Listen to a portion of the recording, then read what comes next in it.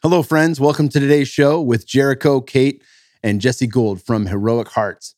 These guys are doing some magical stuff for our veterans and really helping to pave the way into a new future where there is hope and people can find a sense of purpose and healing through modalities that are not found here in the West and are not a part of our standard of care. We talk about what is current in the VA. We talk about everything that happens in combat. We've got some veterans with us, and I think Kate, who's not a veteran, has many family members that are. And we dive right into different practices and ways that are actually working to help people heal long-term. Really cool podcast. Hope you guys enjoy this one. Remember to support the show by clicking subscribe and leave us a 5-star rating. With 1 or 2 ways the show has helped change your life for the better. Also, check out our sponsors. Today's podcast is brought to you by OneFarm.com. One Farm is exactly as the title of the website shows, one single USDA certified organic hemp farm in Colorado. These guys use the best farming practices to bring you the best quality hemp products that you can buy. They use 100% CO2 extraction, leaving only the goodies found in their full spectrum CBD oil, which can be used in oils and tinctures, can also be used as creams and rub-ons, and they have a brand new skincare line coming out for women and men as well. I use this shit too, and it's pretty fucking fantastic. But you get all that at onefarm.com/Kyle for 15% off. That's onefarm.com/Kyle for 15% off everything you order. This show is also brought to you by Concept 2. Concept 2 has been making the very best in cardio equipment from day one. I absolutely love their stuff, and they keep it at a price point that is completely reasonable. You can have the Concept 2 bike, the Concept 2 rower, and the Concept 2 ski erg all under one roof in your garage for under $3,000. And you can piece it together. You don't have to get them all at one whack. You buy one thing at a time, but this is something that I include in every single workout that I do. Unless I'm going for a run in nature, any type of weight training that I do, I'm going to warm up with the Concept 2 rower, and I'm going to finish off with sprints on something. And the something will be one of those 3 pieces of equipment. Long before I had this equipment in my garage, we had this equipment on it. And for years, I've been using this. We've done acid baths, which is a 500-meter ski erg, 500-meter row, and a 1,000-meter bike, 4-time. I do 10K rows frequently, at least twice a week, where I'm only breathing through my nose, working on some of the principles in The Oxygen Advantage by Patrick McKeown. Phenomenal book you should read. We'll link to in the show notes. And many other ways that I've improved my fitness by using their cardio machines. They tackle the body from every angle. It's not the same as just running on a treadmill. You get the bipedal focus with the bike. You get posterior chain activation with the rower, and you get anterior chain with the ski erg. Your entire body can be hit with these 3 beautiful cardio machines. And all you got to do is go to concept2.com. That's concept2.com to learn more. Thank you guys, and I hope you enjoy the show. All right, so we're rolling. Jesse Gould, you've decided, we've been in contact from a number of people, have been trying to set us up for a while, so I really appreciate you guys coming out here. And you brought a couple of friends, Kate and Jericho. Is that right? Can you guys all say your full names? Yep. Jesse Gould. Jericho Denman. Kate Pate. Kate Pate. I like that. Easy enough. Yeah. I'm sure kids were very gentle with that name when you were growing up. Yeah. Cool. So we're going to talk a bit about the company that you've created, what you guys are doing, and I want to get background onto how we got to this place, because this isn't a path you necessarily stumble upon. Right. Were all of you in the military? No? I did 20 years in the Army. Okay. Very cool. So let's start, Jesse. Like let's start with growing up. Let's start with what led you down this path. How you found medicine in particular, and why you've decided to help. Yeah, of course. And obviously it goes without saying, thanks for having us and giving us a platform to share what we're doing. So my background is I was in finance. I had a degree in economics, went into investment banking in New York. I was right around the time of the financial collapse. And around that time, I also joined the military, became an Army Ranger, served for 4 years, 3 deployments. And then when I got out, trying to figure out what I wanted to do with my life, whether to go back into finance, figure sort of things. I had a lot of confidence coming from Ranger, which sort of led me down this path where I was ignoring a lot of issues that I was having that started building up. And eventually, when I went back into a corporate job, a lot of those things caught up with me in terms of just realizing that there's this underlying depression, anxiety, just general unhappiness with life. And, I ignored it and didn't really understand it because it wasn't necessarily a specific event related. It was just this dark cloud that was over me. And the options that were available to me through the VA just always included medication and nothing that really seemed like it could help. And so I was pretty much left to my own devices to figure out what I needed to do to solve these issues, because I knew if I continued on that path, that it would just lead to either just an overall unhealthy life or some bad decision that I couldn't take back, because that's the way things were going. I was self-medicating a lot with alcohol, ignoring the issues, just the general ignoring it. Came across ayahuasca. I think initially I saw it on Netflix, heard Aubrey's podcast on Rogan. At first, I kind of had the knee-jerk reaction, hearing about dragons and fighting all this other kind of stuff. I was like, oh, that's not for me. Yeah, purging doesn't sound great. Yeah, like I was like a dare kid, I came from that generation where if you did illegal drugs, you were a bad person, or See you the were fried eggs commercial. Yeah, This is your brain. This is your brain on drugs. And so it was this like persona of like, oh, I'm this guy that doesn't do drugs. And that was a pride thing with me.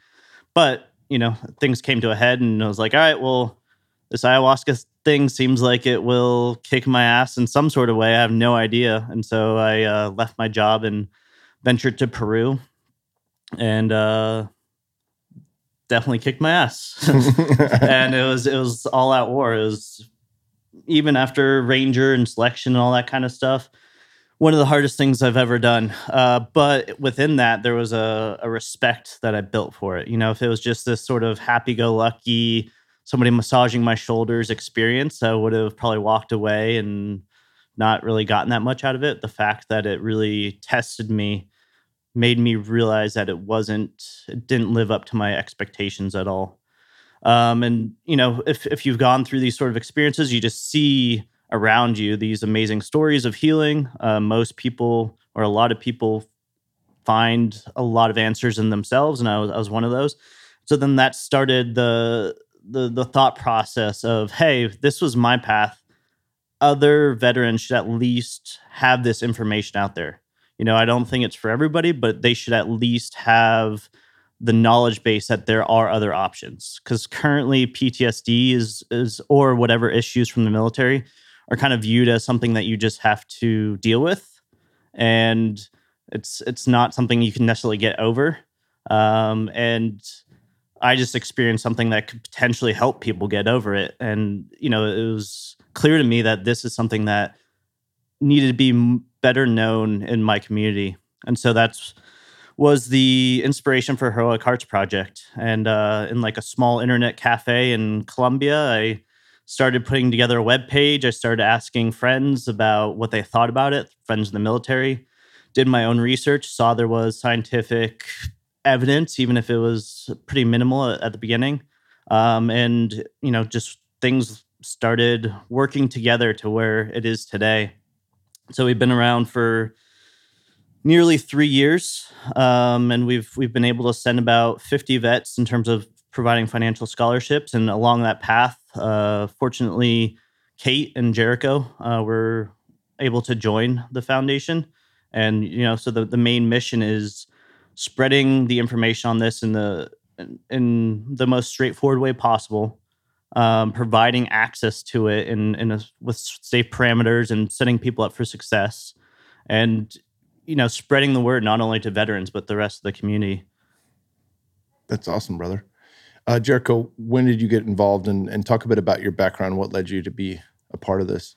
Actually, what led me to this was Kate, pretty much. So I did 20 years in the Army. I was a Ranger for just about 16 of those. I did 15 deployments to Iraq and Afghanistan.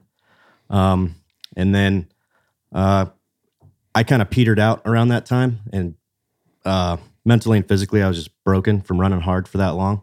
I went up and I took kind of like my twilight tour I taught ROTC at St. John's University in New York. And one of my goals after I left the regiment was like, all right, I need to take care of myself. I need to start doing my research. I mean, I was taking a handful of narcs a day, uppers in the morning to get up, downers at night to go to sleep, and then a whole cocktail of pain pills during the day.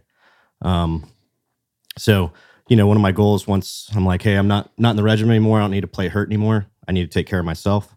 So, I started everything in the book you can imagine, acupuncture, gua sha, all those things for the physical side, talk therapy, yoga, meditation, everything for, the mental side.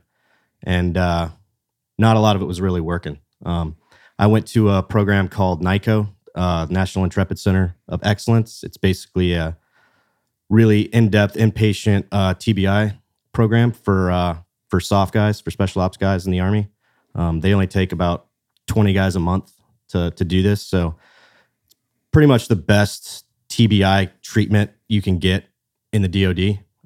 Went to that, had every test known to man done to me. Found out I had some pretty serious TBI issues. I already knew that, but so yeah, during that whole like about 3.5, 4 year stint, I was still active duty. So I was doing all these things that, I was allowed to do, right? During that time though, during my transition, I was listening to Joe Rogan, and listening to him, talk about the greatnesses of psychedelics in, improving brain health, improving depression, improving all these things. So I punched out of the Army a couple years ago, and I started, smoking weed, and I was like, oh, wow.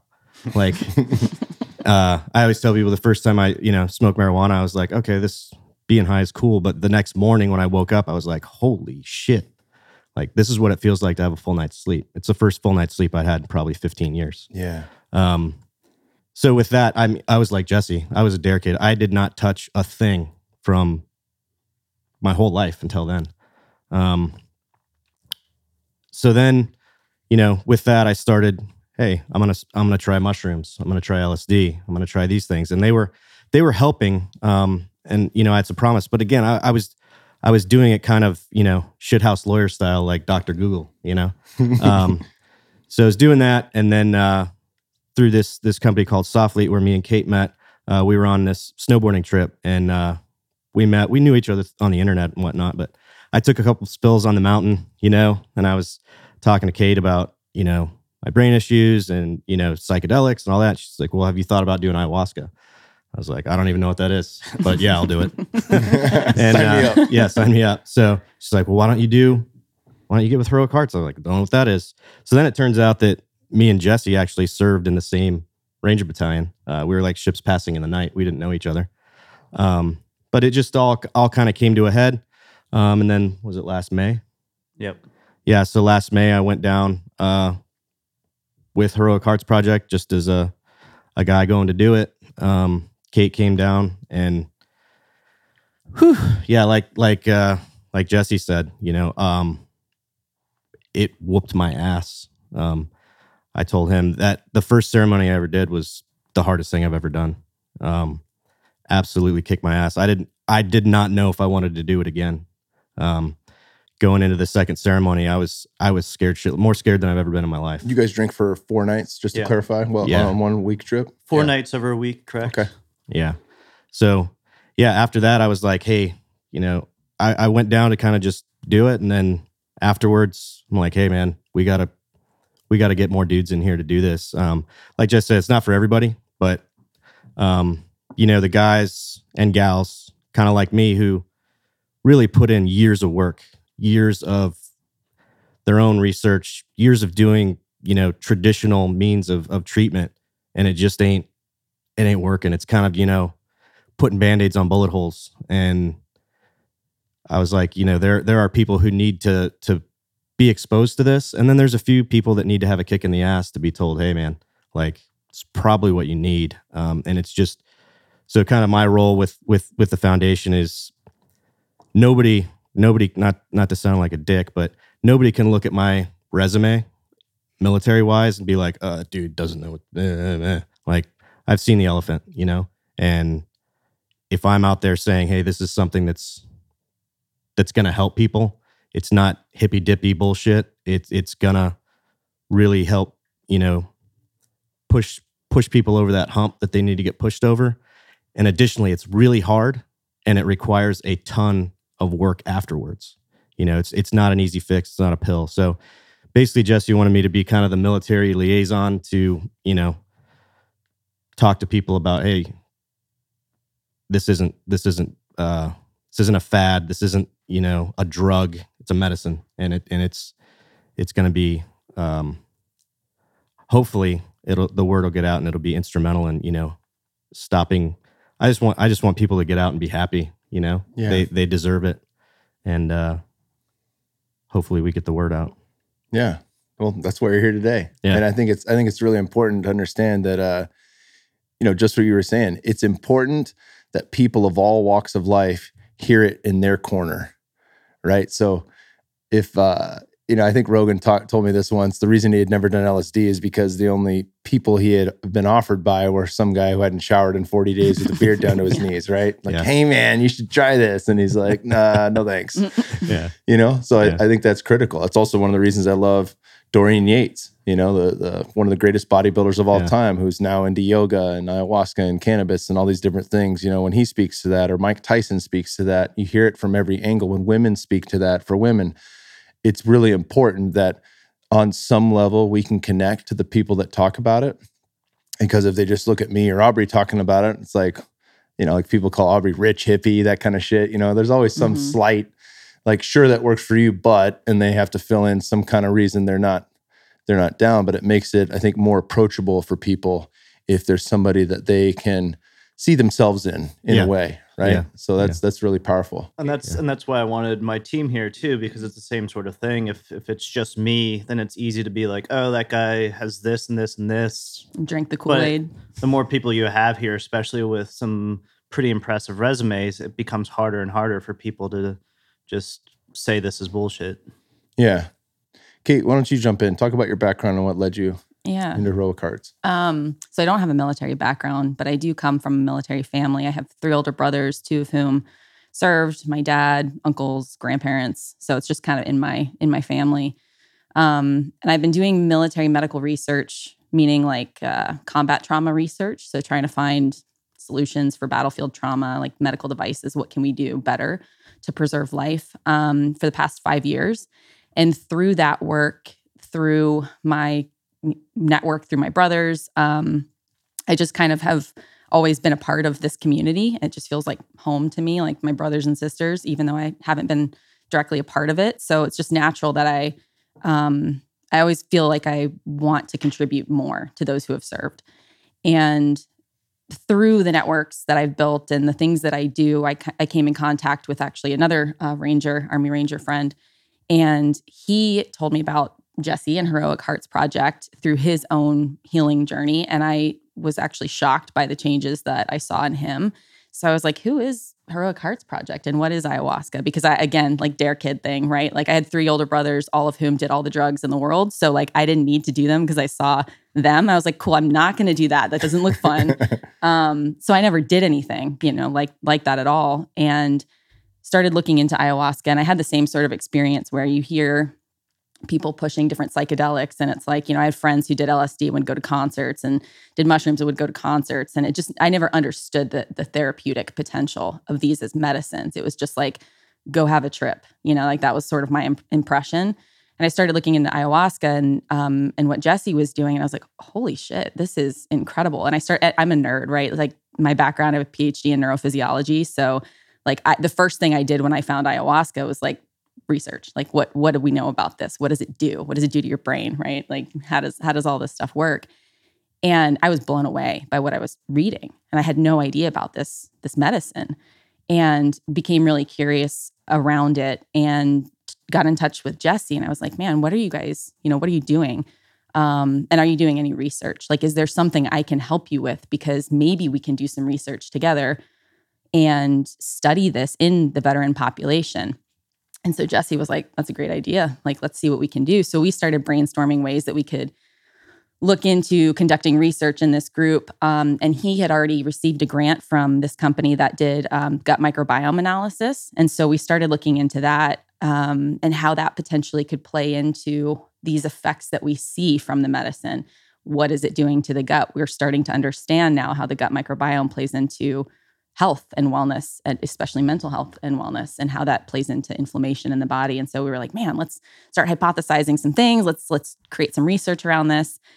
And he invited me to go to Peru with the group, with Jericho and others in May. And I actually had my own healing journey that I was on. I had an interesting childhood, I'll say. And, my brothers, my 3 older brothers were my rock. And when I was a senior in high school, actually here in Austin, they left, they went to college, and I was all of a sudden alone. And there were a lot of things from my childhood that kind of preceded that. But that moment when all of a sudden my brothers were gone and I didn't have that anymore was really weird for me. It was the sense of this just weird loss of brotherhood. And that kind of precipitated some things for me that led me down a path of just really trying to work through really difficult things and different types of traumas. And for me, I chose alcohol and I chose food. So I developed an eating disorder and I chose alcohol. And so for years, I was trying to numb myself.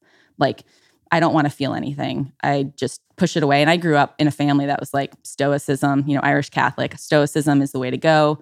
You don't talk about problems because you don't have any, and just you don't ask for help. It's like, just pretend like nothing's wrong. And so I went that way, which is extremely damaging to me. And over the years, that's sort of the route I was going down. Highly effective individual in my day-to-day, achieving and accomplishing, like athletically and academically. But then like internally, I was just a mess.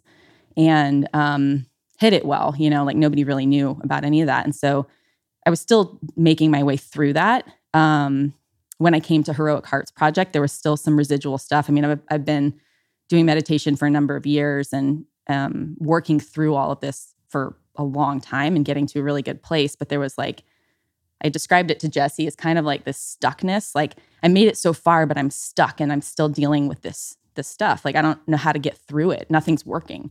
I don't know what else to do. And when he invited me to come down to Peru, I was like, well, maybe this could work for me. I mean, I'm not a veteran. I haven't gone to combat. Is this appropriate for me? Because I was a little skeptical. I was like, well, I don't really fit that description. And, I was like, I just didn't feel like maybe I belonged, like it would be for me. So anyway, I went to Peru, and the first night I was having all of those feelings of like, shit, like, why am I here? Like their traumas and problems and issues are so much bigger than mine. Like, I feel like I don't deserve to share space in this room. And that was really difficult, but like that opened up so much more for me. And like, there's a whole like 10 hours of podcasts to like try to decipher our, our experiences. But I'll say that broke open so much in me. And it was by far the hardest fucking thing I have ever done in my life. Like, every night we went, it was like we were going to war, we were going to battle. And none of us really wanted to go back. Each night it was like, fuck, like, what are we doing? And knowing that it would be worth it, but like, it was hard work. And so I've had my own healing journey, which has been beautiful through this process. But I was also witness to these like fucking battle-hardened warriors who are so tough in so many ways. And we're all human at the end of the day.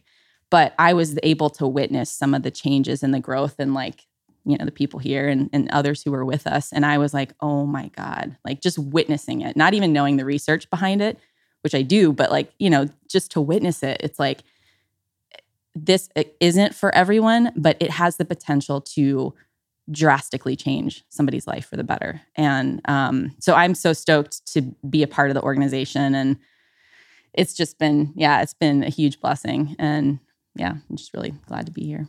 Yeah, I'm so happy and thrilled that you got to participate in the medicine, because it is it's not for everyone at the same time, and it is for everyone. Mm-hmm. It's not for everyone in the way that it takes a certain person and a certain degree of, I'm willing to go through this really hard and difficult thing. Yeah. It's not easy. You're not getting the shoulder rub. It's hard physically on the body. Mm-hmm. You could feel nauseated the entire time. Like you can be very, the more in resistance you are, especially if you haven't exercised that tool in life to surrender and have acceptance, the harder that experience can be. And they can be beautiful. I've had many experiences that were the massage on the shoulders, but many more that were, a very challenging experience. And I think that's, of all these medicines, and I do want to talk a little bit more about the broad scope and what the standard of care is without these things on the table. But I think, one of the reasons that I think ayahuasca will always have a seat at the table among all plant medicines is the fact that it is one of the most challenging. Outside of iboga, it's incredibly challenging. It's something I forgot. I talked about this on my podcast with Godzi. It had been 2.5 years since I had sat in ceremony with ayahuasca, and we went in May to Soltara in Costa Rica.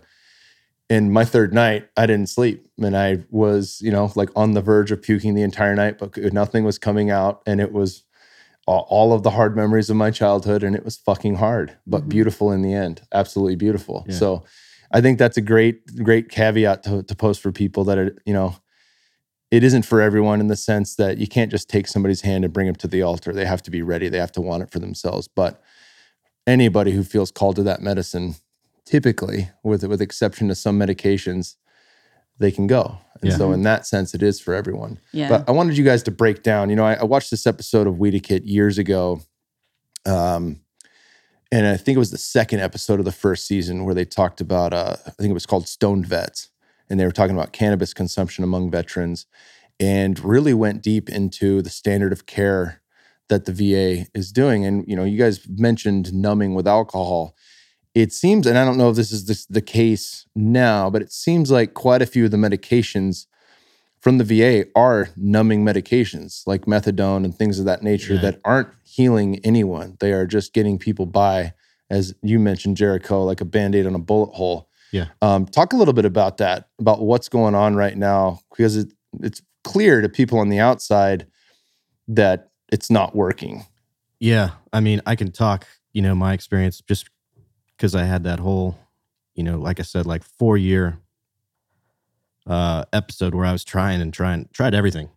And, I'd been on deployments. I'm diagnosed with PTSD and TBI and all that stuff. I'm like stereotypical broken veteran guy. You got every acronym. On paper, you know what I'm saying? So I entered into, because I was in New York and there's no military bases there, I was kind of remote. So I got my care through the VA at that point, which was kind of a blessing. I got to like navigate that world while still having the safety tether of being active. So I could, if I really need to, I could go to another like military care facility. But anyway, so I go, to do mental health. The waiting list in New York for like actual talk therapy was like 2.5 years at that point. But I was able to see a different psychiatrist versus psychologist, right? So he prescribed me antidepressants, which a couple other guys had told me, hey man, like don't go down that road. You don't want to do that. But they talked me into it. And I'm like, yeah, I'm going to give it a shot. So like I said, I had my issues, but I had never really had suicidal ideations before. I real depressed and stuff, but I never had that like back in my mind, hey, you should like kill yourself. Once I was on those, I did. Absolutely started having suicidal ideations. I was in a relationship at the time. It got real toxic and bad. And I think, in the warning label or like the commercials, like maybe make you kill yourself, anal bleeding, all that stuff. Like that started. And luckily I was in a relationship with my girlfriend at the time. Her brother was a Ranger as well. So she kind of like had a little taste. She didn't freak out completely, kind of like got all business, rallied the troops, rallied my friends, and they came over and I basically kicked antidepressants cold turkey. It took about 2 weeks. They just kind of babysat me and made sure I was good. Also during that episode, I contacted my care provider and was like, hey, this is making me want to kill me. He's like, okay, well, we'll just up your dosage. And actually I didn't call. I was in person for that. And I wanted to throw the dude through the fucking window. Yeah. Like I looked at this little twat and I was like, I'm going to throw you through the window, dude. And I just left. But what really, like, my old, the best job I ever had in the Army was being a platoon sergeant, the platoon daddy, right? So I always think, the first thing I think is, like, I wasn't mad for me. I was like, dude, what about every other kid who walks in the door and you're doing this to them? Like, how many kids have you fucking killed, with your, like, shitty care, So basically the VA, they throw pills at it. That's it. Not to say, I don't want to demonize the care providers, though. I mean, there's just a backlog, man. There's so many people going in there, trying to get care. And there is also this culture in, the veteran space, air quotes, that, oh, I went to war, then I should, like, have PTSD. I should have mental problems. There's kind of been this, like, it's hip to be screwed up, and I think some people have started identifying with their issues rather than, like, wanting to fix them truly. And that makes the system get bogged down. Right? Yeah. So I think that's, if I can jump in, that's true in many walks of life. And that's, I think, where, Eckhart Tolle talks about this in A New Earth. If you had it rough as a kid or in any situation in life, and you get hurt or you get sick or whatever life circumstance throws at you, and that draws in care from other people, then people can become attached to the idea of their illness or this is me now, right? And we identify with shit all the time. We say, I'm a Raiders fan, or I'm a this, or I'm a that, I'm a CEO. And that becomes a part of the identity. They talk about that in Fight Club, right? You're not your fucking clothes, you're not your job, you're not the car you drive, and you're like, God, this is so true. But here we go along through life and we do that. And I think that's probably one of the deeper issues in having a victim mentality, is not even recognizing that you have the victim mentality. Because in some odd way, the subconscious understands the people around you will care for you. And that's what you're looking for, is for people to care for you. And if you can be seen as somebody who's broken or somebody who's hurt, and this is not to say this is fucking across the board. I do not want to paint a picture, and certainly not. I have a lot of friends in the military, a lot of retired guys that I'm buddies with, and I'm not saying that this is the case with any one particular type of person in particular, but everyone's seen somebody like that. Yeah. Who walks around and says, life's good if I wasn't in the car accident, or life's good if I, didn't get blown up, or whatever the case is, right? And they can hold on to that. Yeah. And I think ayahuasca is one of those things that is the deep revealer. Like, whatever is going on underneath the curtain, when that gets exposed, you can't hide it from yourself anymore. Yeah. And I think that's jarring for sure, but it also raises the level of awareness to a point where now you have to face the shit, and then what you choose to do with that is the medicine. Yeah. Right? You drink the cup, it doesn't heal you, but if you can integrate that and actually listen and say yes to whatever's shown to you, that then gives you a path out. And we found that you have to be already on that path in some sort of sense too. Because if you are entrenched in that victim mentality, oftentimes some of our vetting process, we find that might not be the person that's ready for this next part of their journey. They kind of have to make almost that hitting rock bottom. They almost have to be willing to get out of that, because there is the component of psychedelics, and especially ayahuasca, that it can be very hard. And sometimes that can feed into that victim mentality as well, of like, oh, all this bad happened to me, and then I had this horrible experience, and blah, blah, blah, blah. And so it needs to be somebody that's been put down or been beaten down enough by this mind frame, this when they do see the light, they do see these answers, they're like, okay, this is the harder unknown spot. I'm no longer getting this comfort of being in this victim world, but this is what I need to do to resurrect my life. I think too, one of the things that goes hand in hand with this identifying with these certain aspects of who we are, and maybe it's the victim mentality, it's also this, I think part of what plays into that is that we forget that we have the capacity to heal ourselves. And ayahuasca shows you, I mean, we joke about it all the time. We had all these really weird cliches come up in our ceremony, and it's funny because all of a sudden some simple thing like you are the medicine, which sounds super cliched, like you feel it and you're like, oh my God, I'm the medicine. Like you have those moments. But it's like in the experience, you understand that you have the capacity to heal. And I think our culture is one that you are a victim. You can't heal yourself by internal means. You've got to look outside of yourself for healing. And because of that, it's like, well, I'm fucked. I diagnosed with PTSD. I'm fucked. This is what I've got to deal with. Instead of like, well, I was diagnosed with this thing, whatever it is, and I'm going to heal it. I'm going to fix it. And I'm going to do that through all of these means because they're available to me and they work. And I think that is starting to shift. And I think some of these medicines are starting to show us how that can happen in a spiritual way and also a physiological way. As we start to understand the research behind these medicines, we understand what it's doing internally. And it's mind-blowing. It's like they are such powerful medicine for healing. And it is possible. Even, TBI after TBI, sure, there's brain damage that exists. You can't deny that. And yet these things are promoting neurorehabilitation, neuroplasticity, things like that you just would never have expected was possible, and it's really cool.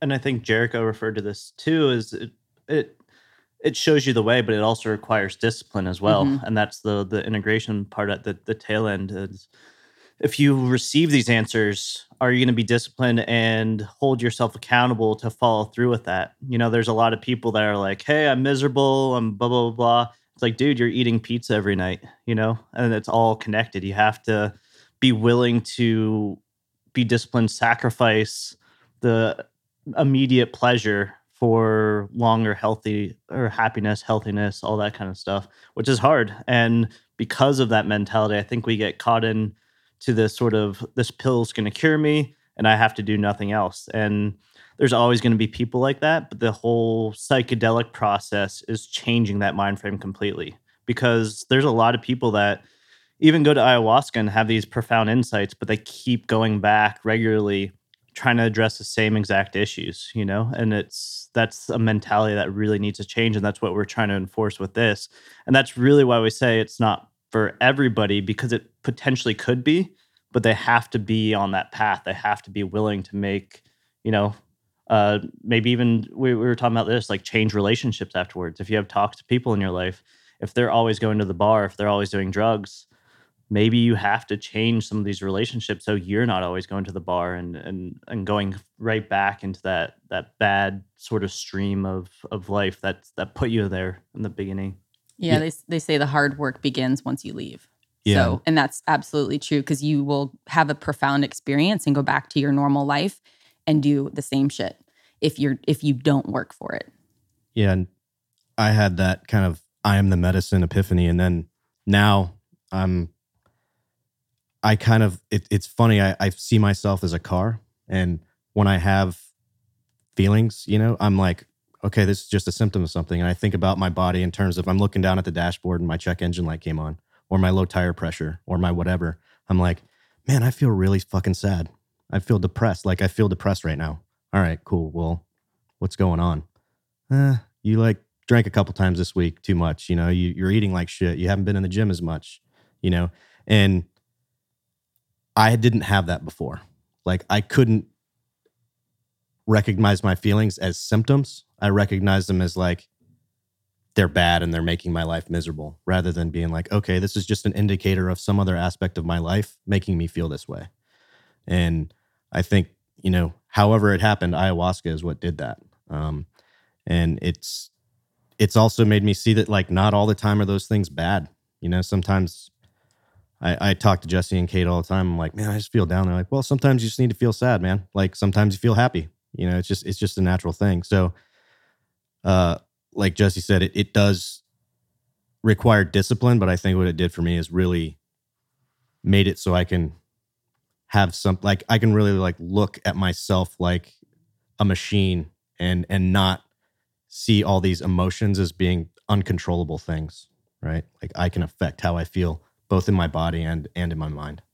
Yeah, checking in. I like the car analogy. There's ayahuasca for sure is one of these tools, when ready and done appropriately, then can raise our level of awareness. And as we become more aware of what's going on, you can see that, oh, okay, this isn't happening to me, right? Like life doesn't happen to me. And maybe there's some things that I can change that will affect how I feel, operate, and think in the world. Yeah. Right. So you can start to connect all those pieces. I'm reading this book right now that's blowing my mind. It's called the Vedanta Triades. And he uses a car analogy as well. And he says, if your car is in park and you turn the car lights on, you can see a fair distance in front of you. You can't see the whole path, but you could drive that car the whole length of a country and the lights will always light the way in movement, right? Mm-hmm. So it takes going through these processes, opening up our awareness, which maybe gives you a little bit more light on the path, but then actually driving the course to see what's in front of you. That's where the path gets illuminated. You don't get to see all the way into the future, but you see far enough ahead of you that you can still see the road. Yeah, that's a funny analogy because in the Army, we had an analogy like when you're driving at night under night vision, like don't outrun your headlights. So if you're driving too fast for the reaction time of how far ahead you can see your headlights, like you're going to crash, So it's another good headlight analogy. It's like going too hard sometimes. Yeah, really good. So there's a couple promising things that I see, and really when I think it was Daniel Carcillo sent me a video, promo video of Heroic Hearts, and I was blown away. I was like, fuck yeah, this is something that I've thought of since I got into ayahuasca, and having, my wife and I met on a goodwill tour for the troops through Armed Forces Entertainment, and I have a lot of love for the military, a lot of friends in the military. And, in doing my work, like I think when you first start on any path, you're like, holy shit, like here's an option for people.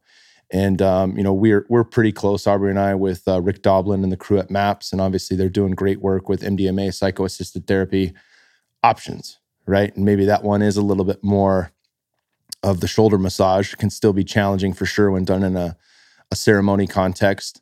But you guys are the first that I've heard that are doing this specifically, with veterans. And I think that's really important because it gives, again, more options. And those options are available right now, right? We don't have to wait until MDMA, even though it's been fast-tracked by the FDA and it will go through. You don't have to wait for that. Like people can get help now. Talk about how you've set this up, like through the program, because you guys raise funds to send people for free. Is that correct? So mostly for free. Mostly for free? It's scholarship. We try to have them have some skin in the game, just so they're connected to it and they have to work for it a little bit. But yeah, I mean, like you said, Rick Doblin and the MAPS crew have done fantastic work. And it's definitely allowed foundations like us to be present and gain money because it's like the blueprint for it all. So Heroic Hearts, one, it speaks differently because veterans speak they have their own language. And so I feel like we speak well to the veteran community and help that translation process. But two, the crisis is right now. Anybody who has been in knows far too many people that have committed suicide, have far too many stories of the same sort of thing of just hitting a dead end or being on too many medications with the VA. And so it's just one of those things of like, we can either wait a couple years until Congress, until the FDA get their head out of their asses and allow these things to actually be even studied, or we can try to find this approach right now. And so fortunately we're spread out in this very gray area where, because we are not administering the ayahuasca ourselves, we are just facilitating people getting to countries where it is legal.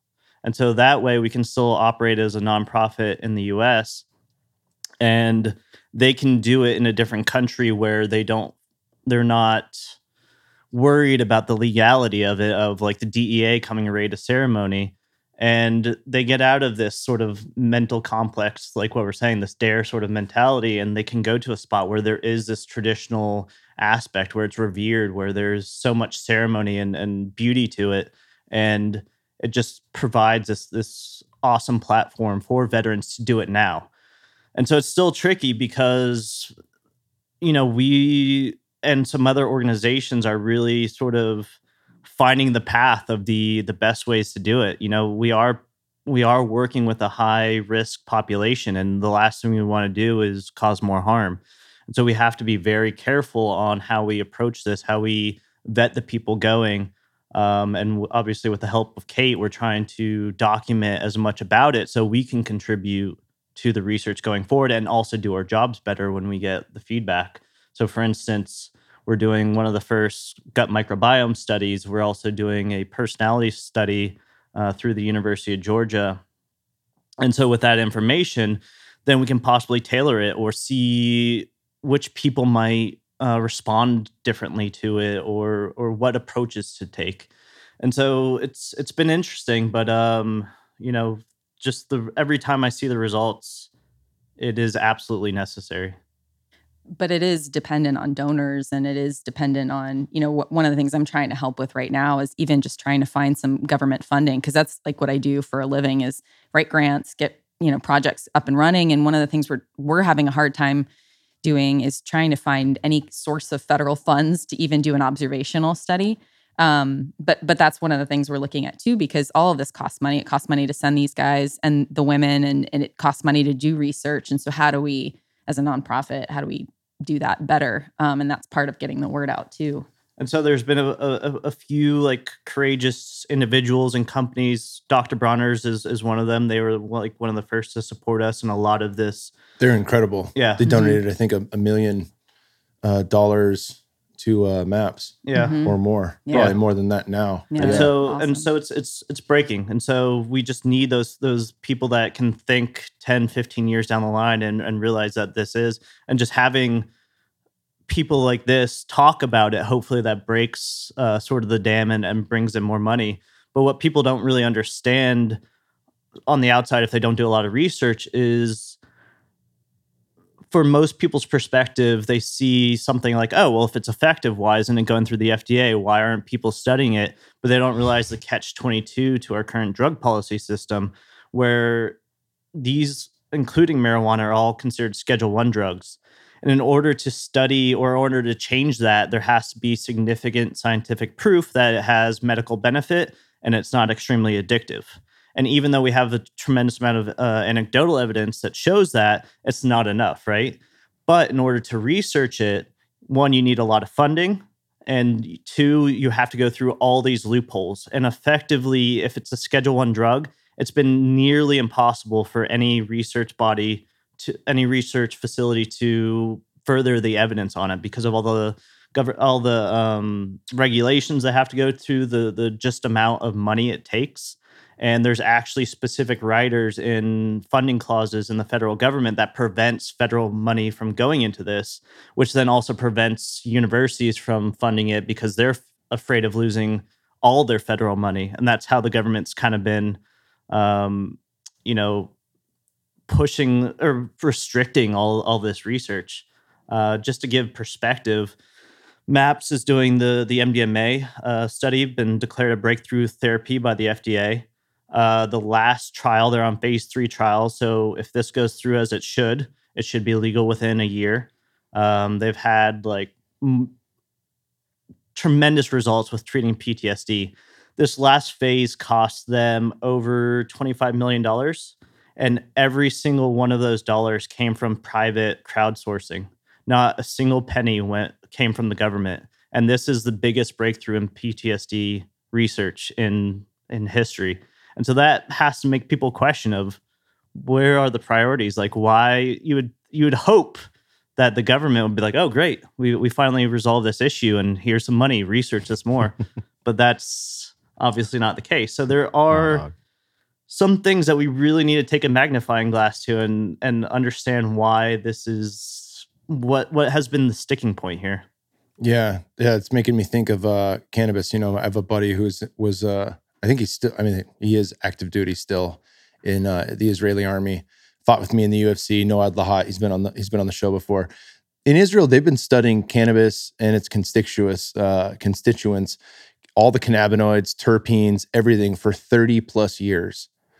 And that research is not used in the U.S. because it's not done stateside. Mm-hmm. Yeah. So same with ayahuasca. It's all been done in Brazil, and it's an incredible work. And you don't find any of these same publications coming out of the States. That's another loophole, though, right? Yeah. Because you don't allow us to study it here, and then you don't take it from a country who clearly is doing sound sound research and Yeah. science based on this stuff and has been studying literally for decades. Yeah. So the funny thing, and that cannabis is like the perfect story of the problem with the system, because there's been people trying in the US to study this, and it makes sense, right? It's a commonly used substance, and it's clear to the vast majority of people, even the American Legion, that it has some sort of medicinal therapeutic value, right? That's almost beyond question, or hopefully beyond question at this point. And so the people that try to research it, the DEA solely controls the only farm that is eligible for research grade marijuana. And it's part of a university. I forget. It's like Mississippi It's or in something Mississippi, like yeah. that. And it's the only one. And they said that they would provide permits, but they've yet to do that.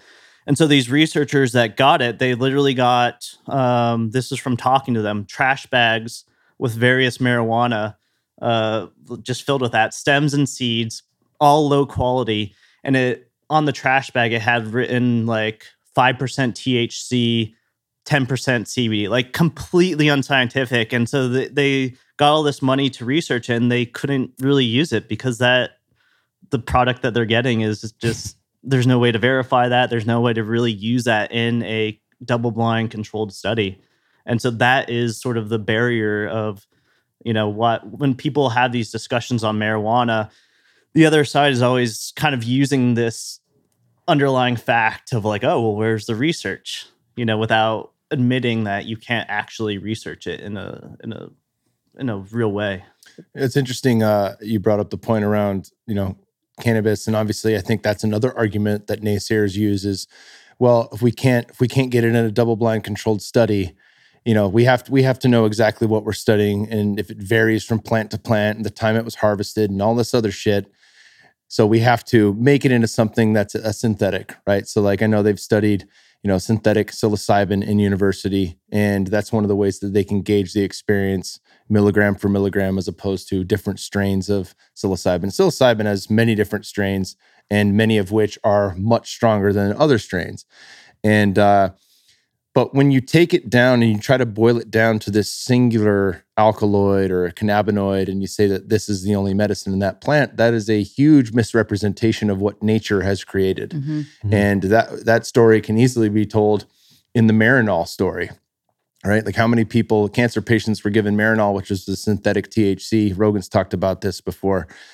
And all of them inevitably said, I don't want to take this fucking capsule of synthetic THC. I want to smoke weed. Because in smoking cannabis, before they understood it, before all the research on all the other cannabinoids and terpenes, the essence of that plant that's in there, they were trying to say that it's only the THC that works. And the user knows that's not the case, right? If you were just to take an MAOI with some DMT, it's not the same experience as going to the jungle and participating in the full magic of that plant, of what ayahuasca is, the plants, all the plants that go into that tea.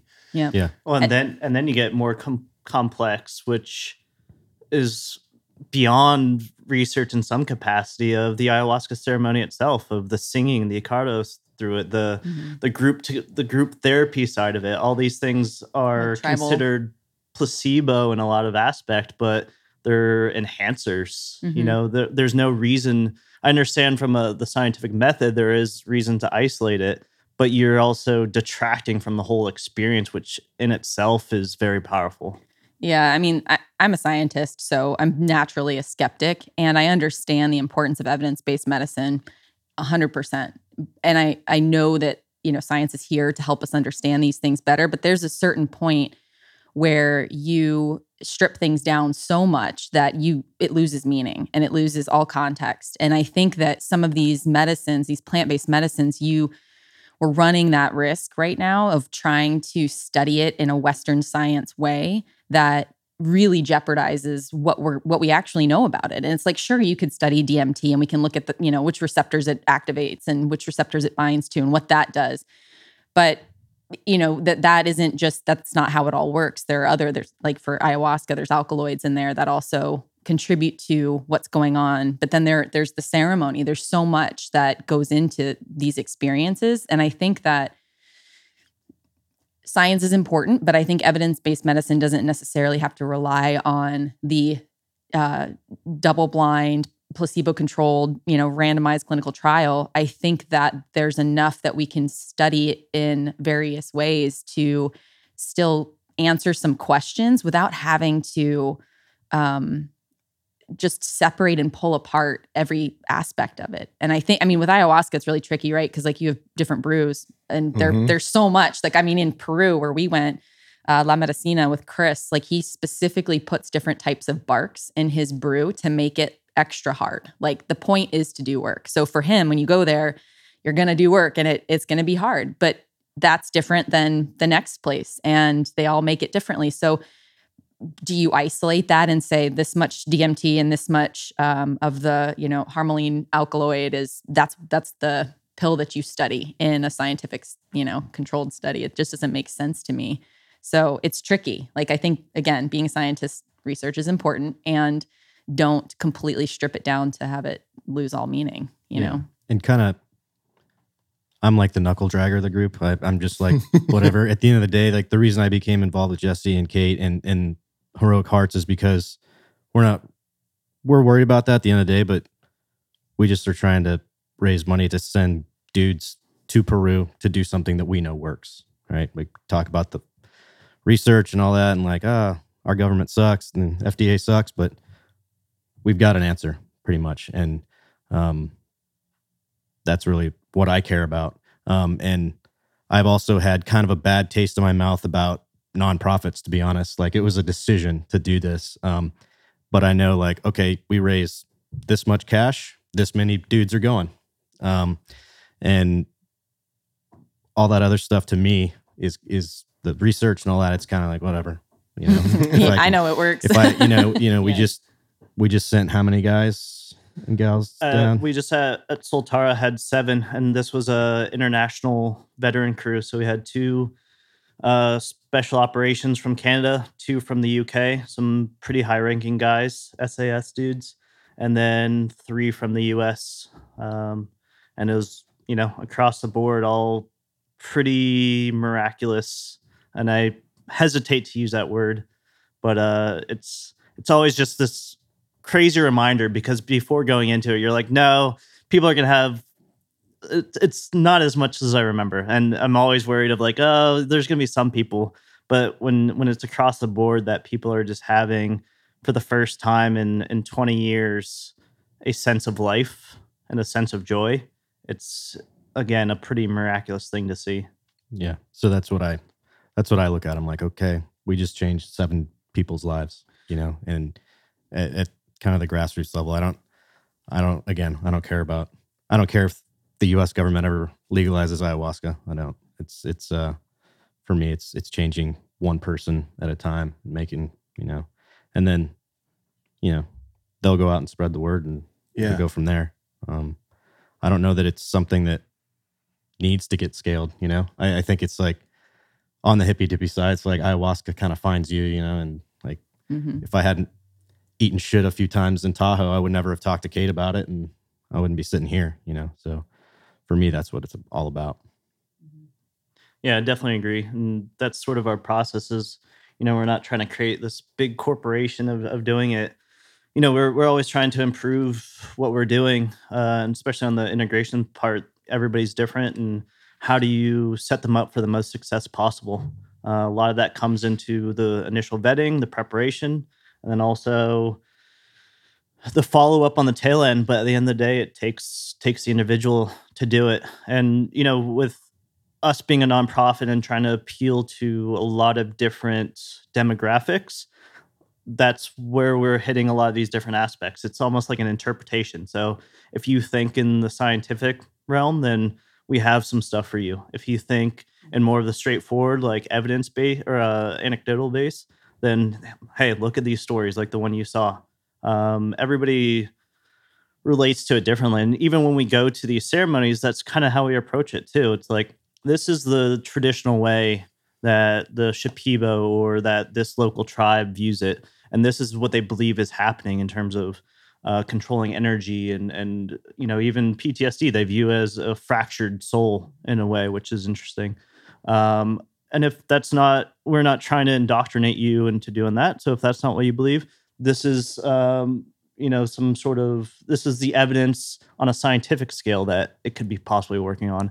Everybody has their different interpretations, and none is better than the other. Some people see very religious figures, and if that helps them at the end of the day, as long as they're not becoming evangelists and putting down other people, Yeah. I have no problem. However you want to heal, that's on you. This is your world. You have your own interpretations. Who am I to say mine's better than yours or something else? Yeah, that's an important piece that I often bring up. It's forgive me for my listeners for repeating this one, because I know I've said it 100 times, but in the Matrix, after Neo sees the Oracle and he wants to tell Morpheus, I'm not the one, Morpheus looks at him and says, whatever she told you is for you and you alone. Mm-hmm. And the reason for that is sometimes we get messages that are they're always personal, right? Whatever your medicine is your medicine, first and foremost. But secondly, sometimes it's just what you need to hear at that time, because Neo turned out to be the one, right? But he needed to hear that at that time so he could come into his fullness. Mm-hmm. And I think of those things, with religious figures and things like that.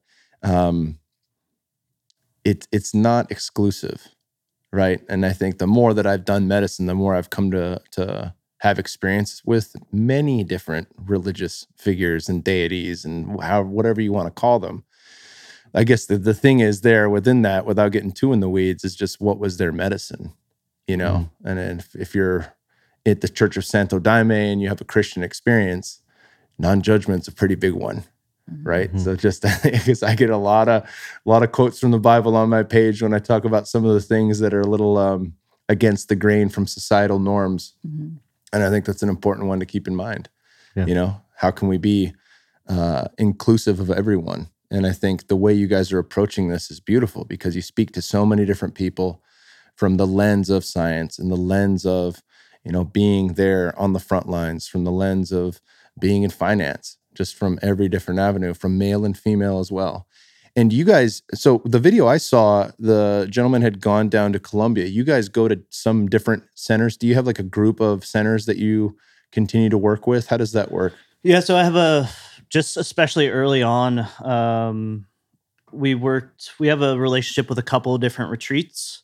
We've all vetted them. So either I or somebody else has gone to them personally and seen that, they do things in the correct manner. So you mentioned like Soltara. Soltara is a great one because they really focus on integration, and I know the people and I know their intentions are right. They're not just about, getting in on the money game on this sort of thing. And so it's just helped us having different spots. One, it keeps us a little independent, but two, everybody has their own unique style.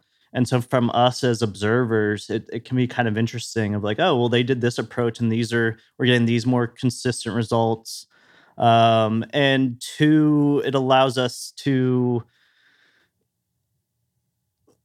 there's different retreats speak to different people. And so sometimes we have this ability through like a donor will, like this last retreat was from an anonymous donor, very generous, was able to sponsor all 7 vets.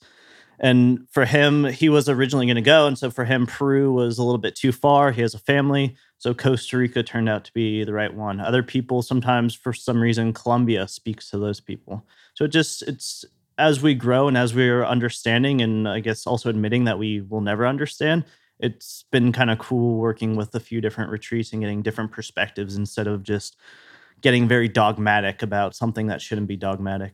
Yeah. Like we only work with Shipibo, or we only do it this way. Yeah. And even among the Shipibo, there's different brews and different styles and different Icaros. And that makes a lot of sense. That resonates with me. You brought up Peru a number of times, and of course Soltara, which I've been to. In the video, the guy goes to Colombia and he's working with the Taitas there. They're not curanderos, they're Taitas, and they finish with the Sonoran Desert Toad. And I was like, wow, that's super cool, because I've never participated in an ayahuasca setting where that was a part of the medicine. Also has a seat at the table as one of the great teachers. Yeah. And so that's incredible. Yeah, it's a pretty powerful video. And on that, we want to be respectful. And we want to be cautious too, because there's on the other end, we've come across people that are just like, all right, well, let's layer on every single psychedelic possible, and we're like, oh, maybe hold off a little bit on that. Let that integrate. Let it marinate for a little while before you jump back in. Yeah, I get that. Well, where can people find you guys? So the website is heroicheartsproject.org. We're on all social media. The biggest one is Instagram. So you can just search Heroic Hearts Project on Facebook, Instagram, Twitter. And that's where people can donate to if they want to sponsor a vet, if they want to help us out. We also have a Patreon. And like Jericho said, everybody here is volunteer. Our purpose here is not to make this our career choice. It's to literally help the people we served with. So every single dollar goes directly towards enabling veterans to get to this sort of therapy. Yeah, that's huge. Jericho, when you were talking about kind of a disgruntled history with nonprofits, that's something that really raised an eyebrow for me. And with my wife on a tour for the troops, was not all of those are in it to give that dollar to where it's supposed to go. Yeah. Right? Yeah, don't get me started, man. I'll start name dropping. I thank you guys so much for coming on the show. I really appreciate what you guys are doing. And again, there are options, and that's so huge to understand that. And it's really beautiful to see the work that you guys are doing in this space. So thank you all. Yeah, Appreciate it. And thank you for giving us a platform. Hell yeah. Thank you guys. Thank you guys for listening to today's show with Jesse, Kate, and Jericho from Heroic Hearts. They're doing some really special stuff in the world. Check out their link in the show notes to see where you can donate. Or if you know somebody, perhaps more importantly or equally to that, if you know somebody who has been affected, possibly a man or a woman who's a veteran, who's definitely seen some action and could benefit from this, please don't hesitate to put them in contact with Heroic Hearts, because they're doing really beautiful work in the world. Also, remember to check out kingsboo.com. We do a monthly newsletter that lets you know everything I'm reading, what I'm gleaning, the wisdom, upcoming podcast episodes, and anything I've been doing to expand my consciousness and awareness, from meditation practices to psychedelic experiences. All of that's included, everything that I'm up to in the newsletter. And we've got a $5 ebook that's available on kingsboo.com, which is basically eating with the Kingsburys. It's everything that my wife and I eat, our favorite keto desserts, the way we drink our coffee, all that good stuff is included in there for the low, low price of $5. Thank you guys for tuning in. We'll see you next week.